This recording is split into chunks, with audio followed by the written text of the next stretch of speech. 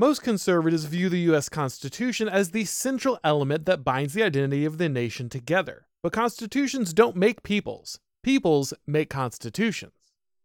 The Catholic political theorist and Enlightenment skeptic Joseph de Maistre believed that no true constitution can ever be written by human hands, but can only be inscribed on the hearts of a nation's people by the Almighty God.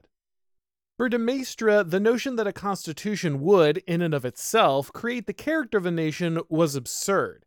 The values and norms contained in a constitution reflect the traditions and folkways that organically emerge from the character of a people.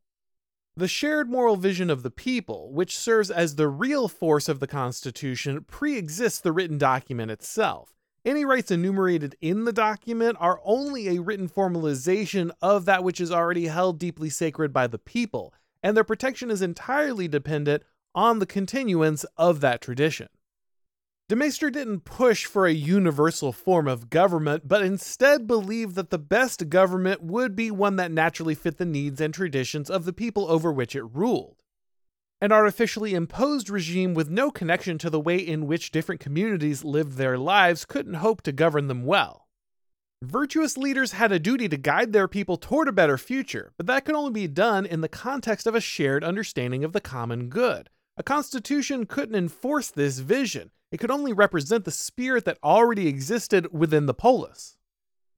America is a vast and complicated nation. It's always been a collection of very different regions, cultures, and traditions separated by the kind of geographic distance that would have formed individual nations in a different place like Europe.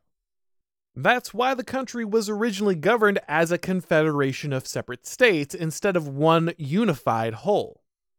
Due to its divergent ways of life, geographical separation, and intermittent waves of large-scale immigration, America never truly achieved ethnogenesis. Instead, it relied on one consistent factor that most of its residents shared: Protestant Christianity. While Catholic, Jewish, and eventually Muslim waves of immigration would arrive, America's initial population were Protestant Christians, and it is from this firmament that the moral vision of America arose. America was founded by those who chose to leave their homes and strike out for new lands rather than compromise their way of life, and that deep instinct to prefer exit over assimilation persisted well into the nation's history. Due to its size and regional diversity, America never truly formed a single national culture or identity. Whenever two or more groups disagreed, rather than being forced to reconcile and become one people, they simply split, venturing farther and farther into a seemingly endless frontier. A federal model allowed individual communities and states to operate very differently as long as they held to the shared moral framework of Protestant Christianity. Subsidiarity, the idea that political problems should be resolved as close to the locality where they originate as possible, meant that the traditions and folkways of each region could be maintained while still working inside the larger system of the nation. The religious character of America's people may have changed, but the bedrock of its founding documents has not. In modern America, the Constitution is held up as a secular, procedural blueprint for objectively navigating disagreements between groups with vastly different moral visions, but nothing could be further from the truth. As John Adams explained, the Constitution is made for a moral and religious people, and it's wholly inadequate for the governance of any other.